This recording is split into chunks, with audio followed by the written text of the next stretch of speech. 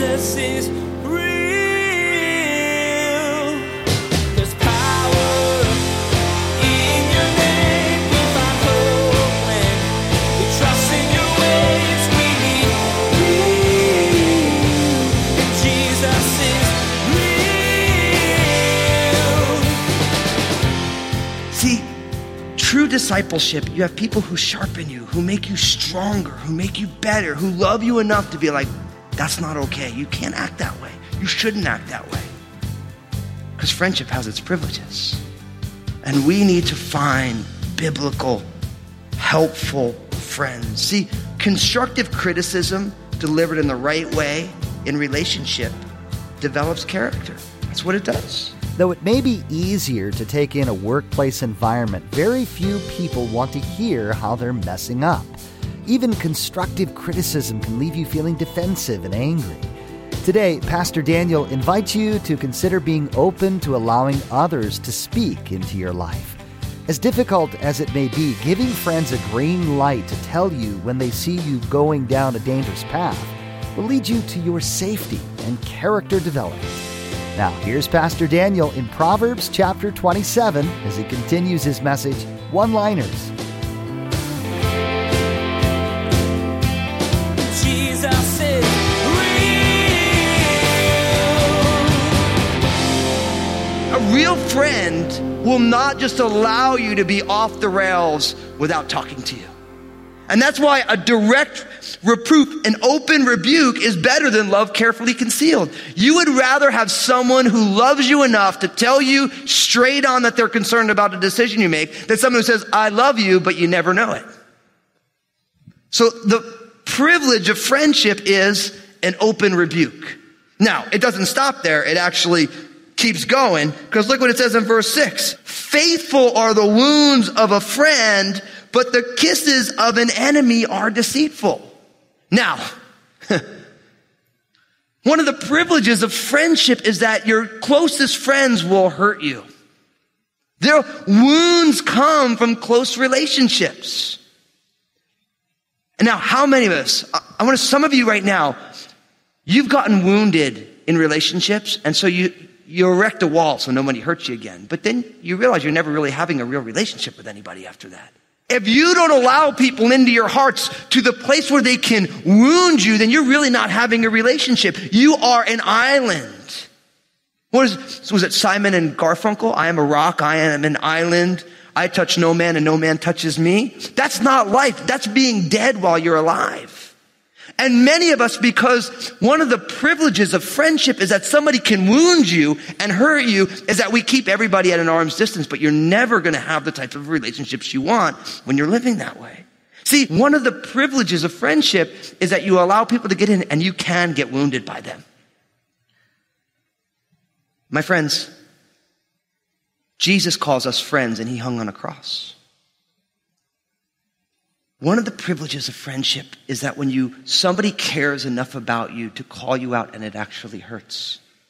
Because the alternative, of course, in verse 6 tells us that the kisses of an enemy are deceitful. And obviously, if you've read your Bible, right away you think about Judas in Mark chapter 14. Remember, he betrayed Jesus with a kiss. He lavished a display of affection on Jesus, but he was betraying him. See, one of the privileges of friendship is not an illusion of caring, but somebody who cares enough about you to potentially wound you. Because listen, when somebody openly rebukes you, doesn't that hurt? It leaves a scar. You feel a bit like, whoa. But one of the privileges of friendship is somebody who cares about you enough, because faithful are the wounds of a friend. My prayer is that for all of us, we have friends in our lives who will openly rebuke us, who will potentially wound us if they were so scared. Because the alternative is no. See, I use the same example for this because I think this is so important. Imagine if you're in downtown Vancouver, right? And you get in your car, and as you're getting on to I-5, you realize that the entire bridge in between Vancouver and Portland, it breaks. Literally, the whole road falls out. And you saw it happen, right? It's kind of it's a provocative image. Now, and people are barreling down I-5, right? Now, if you love those people, do you just sit on the side of the road and watch all these people barrel down I-5 into sure destruction? Is that what a loving thing to do is? I don't think so. A loving thing to do would be to stop and get out of your car and get in the middle of the road and try and stop everybody at the risk of your own life. Why? Because if you don't, they're going to die. See, I think too many of us, we just want to be loved, but we don't really care about people. This is why for me, when I started following Jesus, immediately I started sharing my faith because I started realizing if I really believe that Jesus is the only way, God's way for a person to be right with God and have a relationship with him, then if that's actually true, then if I don't share that with people, then I actually don't care about anybody. They can go to destruction. Who cares? As long as they like me as a person. A lot of us are like that right now, right? You believe in Jesus. You believe that you are a child of God because Jesus died on a cross and rose again. And you're not telling anybody because you're scared that they might dislike you. You know what I've learned? My friends love me more because I'm willing to tell them the truth.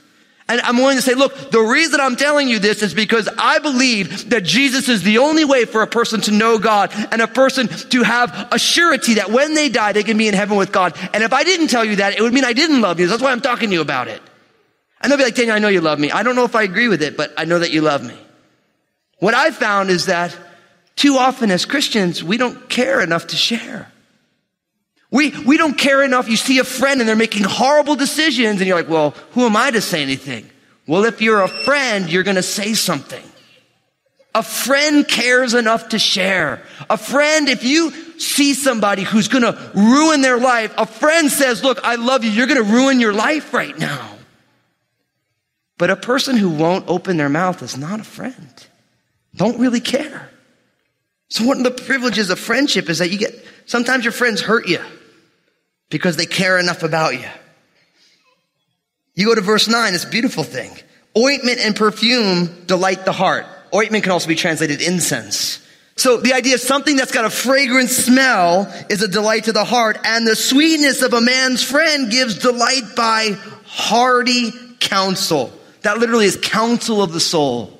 So one of the privileges of friendship is that it's like a perfume or incense. It smells good and it's a delight.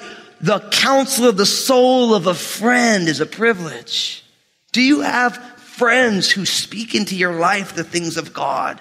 Give you soul counsel, so to speak. Verse 10, notice. Do not forsake your own friend or your father's friend, nor go to your brother's house in the day of calamity. Better is a neighbor nearby than a brother far away. A friend who is available is better than a relative who is not. One of the privileges of friendship is you have people who are around and they're available to you. This reminds me of Proverbs chapter 20, verse 6. Speaking about faithful friendship, most men will proclaim their own goodness, but who can find a faithful friend? Who can find a faithful friend? See, friendship has its privileges, doesn't it? You have biblical counsel. You have an open rebuke. You have the potential of wounds from somebody who cares enough. You have proximity and availability. Of course, in verse 17, as iron sharpens iron, so a man sharpens the countenance of his friend. Proverbs 27:17 might be the best verse on Christian discipleship you can find. As iron sharpens iron, so a man the countenance of his friend. What it means is that when you have the privilege of a godly friendship, that person will sharpen your character. Somebody who will challenge you and not let you rest on your laurels and call you out on stuff, and you grow thereby. And the idea is that when you want to sharpen iron, you can use iron to sharpen it. Some translations have the idea of iron sharpening iron. It literally means to get on top of it. And the idea is that if you have some steel and then you put it with two pieces of steel, what happens? It's doubly strong. And in the same way, that's what a faithful, godly friend will do, is they will strengthen and undergird your life by their strength. You got to ask yourself, are you growing in a relationship with people that includes discipleship, where you got someone who can call you out on stuff, who's willing to love you enough to give you a hard time, somebody who's available in your life, somebody who is helping you grow? After this summer series in Proverbs, I'm going to be starting a brand new series called The Art of Living. Because one of my biggest fears in the body of Christ is that we hear the Bible, but we're actually not growing. Like we know the word, but we're not living the word that we know. And I think one of the main reasons we are is you can come to church and you can hear the word, and then you have nobody asking you how you're actually doing in light of this stuff. Like you hear beware of boasting, but you just boast the whole time. Or friendship has its privileges, but you don't have any friends who actually care enough about you to share. And you can hear this stuff and it never integrates into life. And it's my biggest prayer that as a church family, that we all are in these deep discipleship relationships. Because you know what happens? If you don't have people who are discipling and pouring into your life, you will end up becoming the sum total of the people closest to you. That's why I've always said, if you show me your friends, I'll show you your future. You're going to end up being the sum average of the 5 people closest to you. Now you got to ask yourself, is that really who you want to be? See, true discipleship, you have people who sharpen you, who make you stronger, who make you better, who love you enough to be like, that's not okay. You can't act that way. You shouldn't act that way. Because friendship has its privileges. And we need to find biblical, helpful friends. See, constructive criticism delivered in the right way in relationship develops character. That's what it does. Now, to move on from there, so we saw beware of boasting. Friendship has its privileges. Now look at verse 7 here. A satisfied soul loathes the honeycomb, but to a hungry soul every bitter thing is sweet. Verse 8. Like a bird that wanders from its nest is a man who wanders from his place. Verse 19. As in water, face reflects face, so a man's heart reveals the man. Hell and destruction are never full, so the eyes of man are never satisfied. The refining pot is for silver and the furnace for gold, and a man is valued by what others say of him. So what we learn here is 2 simple words, and that is that we need to be satisfied. We need to be satisfied. I mean, it starts with this simple idea. A satisfied soul loathes the honeycomb, but a hungry soul, every bitter thing is sweet. Now think about that picture. Now you gotta realize that the honeycomb, when I think of honeycombs, of course, I think of the breakfast cereal, right? The honeycomb was the high fructose corn syrup, the refined sugar, the brown sugar, the liquid sugar in refined sugar mix. It was the sweetener of the day. It was long before all natural stevia and all this other stuff. You just had honeycomb. And what it's saying is that to a soul that is satisfied, the sweetest thing, you don't even need it because you're satisfied. But to somebody who is unsatisfied, even a bitter thing is sweet. Like, let me give you an example of this. I try and find real world examples of this stuff so that when I say it, you're like, oh yeah, it makes sense. How many of you have ever gone out to dinner with somebody who, like, the server ends up with carpal tunnel by the time all the variables of their meal is done? You know somebody like that? Where like, yeah, can I get number 7, but can I have it without this and with this? Can I have it 180 degrees? You know, you have all these things, right? And so like the poor servers, like some of you guys are putting your hands on your heads right now, like that's me, right? And like they're writing it down, and the poor servers like a deer in headlights, they know it's not going to go good. Because then sure enough, when all the stuff comes out, like I didn't want olives. Right? And they send it back. Yeah, I can't eat this. Right? It's like, because it has olives on it or something. It's just like, it's the end of the earth. Right? But then you imagine somebody who is homeless, they would do anything for all that. Right? And how many times you're at a restaurant, you walk out of the restaurant, there's someone in there and they'll just take anything. See, that's the difference between somebody who is satiated and somebody who is not. See, it's a first world problem to be like, I can't eat this and I can't eat that. You know, no one's gluten-free when they're starving. And I'm not knocking gluten-free, but like when someone can't eat, you just eat whatever you can get. Right? See, when somebody is satisfied, a honeycomb, it's sweet, but I have lots of sweet food. But when somebody is unsatisfied, they'll take anything. See, this is important because Jesus has come to offer satisfaction to people. Like, I'll give you a great example. People are looking for love. It's like a universal human condition. People want to be loved. But you know what happens when someone doesn't know Jesus? They will accept any old, broken version of love that's possible. Because all you want is to be loved. Sure, that person loves you and they hurt you and they hit you and they take advantage of you, but they love me. Listen, when you come to know Jesus, you realize that that's not real love. See, to a satisfied soul, you start to realize who I really am. And see, you and I need to find our satisfaction in Christ, because that soul satisfaction that comes from knowing Jesus will then define all the other ways I look at the world. See, we have to be satisfied in Christ, because if we're not, we're going to make a lot of mistakes. I mean, look what it says in verse 8. Like a bird that wanders from its nest is a man who wanders from his place. See, the nest for a bird was a place of protection. It was their home. It was where they stored food and all these things. But how many people are wandering from their place because they're unsatisfied? People are wandering from their marriages, wandering from their families, wandering from their careers because they're not satisfied.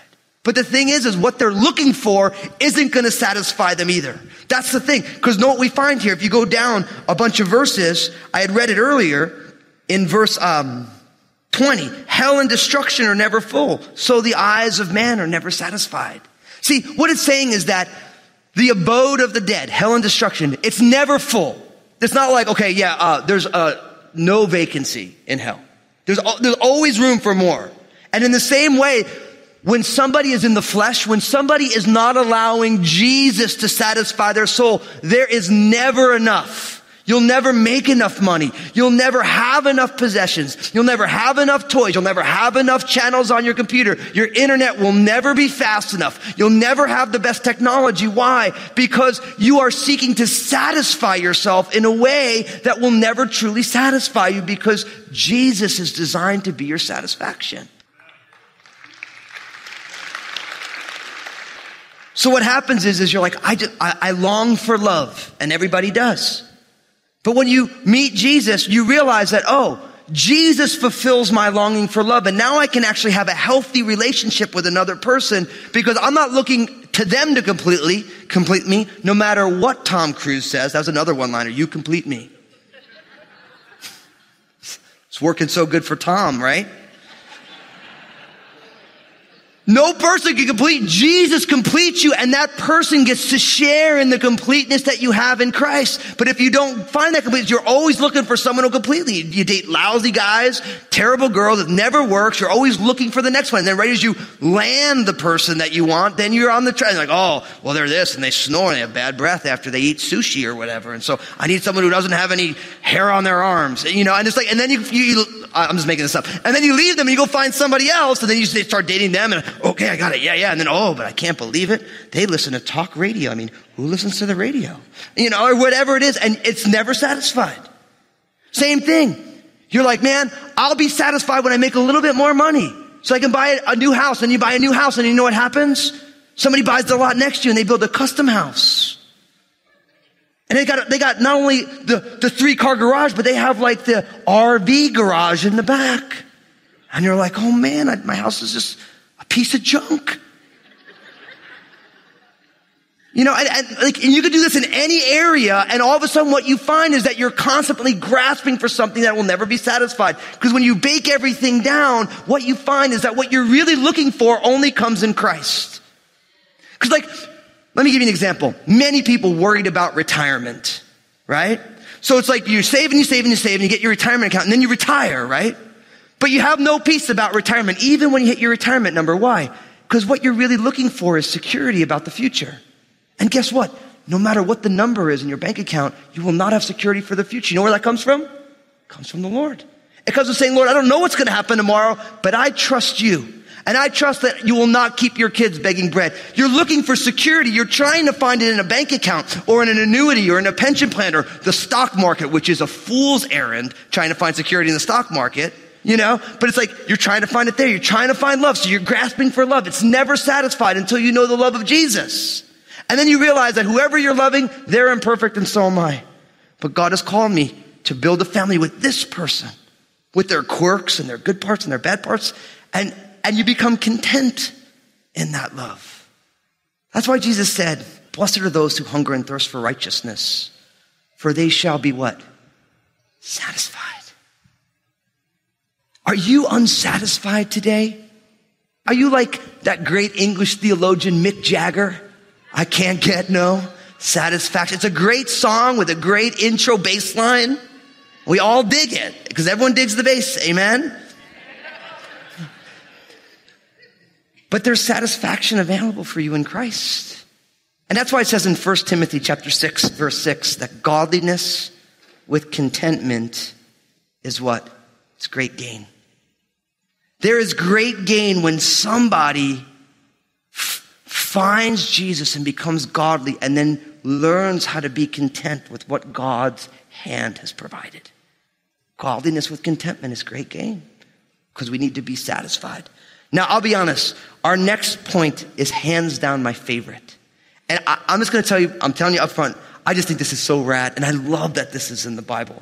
I love it. Look at verse 14. So good. He who blesses his friend with a loud voice rising early in the morning, it will be counted a curse to him. A continual dripping on a very rainy day and a contentious woman are alike. Whoever restrains her restrains the wind and grasps oil with his right hand. Okay, you ready for this one? This is deep. You guys ready? You think you're really ready? Don't be annoying. This is the counsel. Don't be annoying. In each one of these verses, you have these two cases of an annoyance, when somebody is being annoyance. The first one, verse 14, he who blesses his friend with a loud voice, rising early in the morning, it will be counted a curse to him. Now, how many of you here are not morning people? That's why you're at the second service. You're like, please, that's why I'm here 11:15, right? Now, imagine what it's like when you're not a morning person, and sure enough, somebody shows up at 5 in the morning. Hey, it's so great to see you. Oh, it's a great day, right? How does that go? That goes bad. It goes bad. Why? Because that person is being annoying. Jesus is real. The advertising industry banks on the fact that you're always looking for something to meet your needs, to give you purpose, to satisfy you. Today, Pastor Daniel shared that so many people continuously search for something to satisfy them. You learn that jobs, relationships, money, and even helping others only provide a temporary fix. The hope and peace you long for can only be found in a relationship with God through Jesus. Hey everybody, Pastor Daniel here. Thanks for joining me on Jesus is Real Radio. I realize that not all of you who listen are followers of Jesus. But I actually believe that there are many of you right now, as you've been listening, you're saying, I want to put my faith and trust in Jesus. I want his death and resurrection to be applied to my life. And if that's you, I want you to pray this prayer with me, which is just saying thank you to Jesus for saving you. Go ahead. Repeat this prayer after me. Say, Jesus, I give you my life. Thank you for saving me. I believe in you, your life, your death on the cross, and your resurrection. Forgive me of my sins. Fill me with your Holy Spirit. And I ask it in Jesus' name. Amen. If you just prayed that prayer, I'm so stoked for you. And I want to get some more resources into your hands to help you continue this journey. So pull out your mobile phone, text the word SAVED, S-A-V-E-D, to 51400, 51400, and we'll get some resources into your hands. Now don't go anywhere. Some folks from my team want to share some amazing things with you. Thanks, Daniel. Again, if you just prayed that prayer with Pastor Daniel, take out your cell phone and text the word SAVED, S-A-V-E-D, to 51400. We'd love to get some resources into your hands, and the Crossroads team wants to connect with you. Make sure to tune in again as Pastor Daniel will share that people can be annoying. This shouldn't be much of a surprise to you. He'll remind you that at the root of annoying behavior is pride and self-centeredness. You'll be encouraged to examine your interactions with the people in your life. Where are you too focused on your own needs and desires to notice how the effect you have on those around you? There's more to come from Pastor Daniel's series called God's Tweets. Please glance at the clock right now. Make plans to join us again for another edition of Jesus is Real Radio.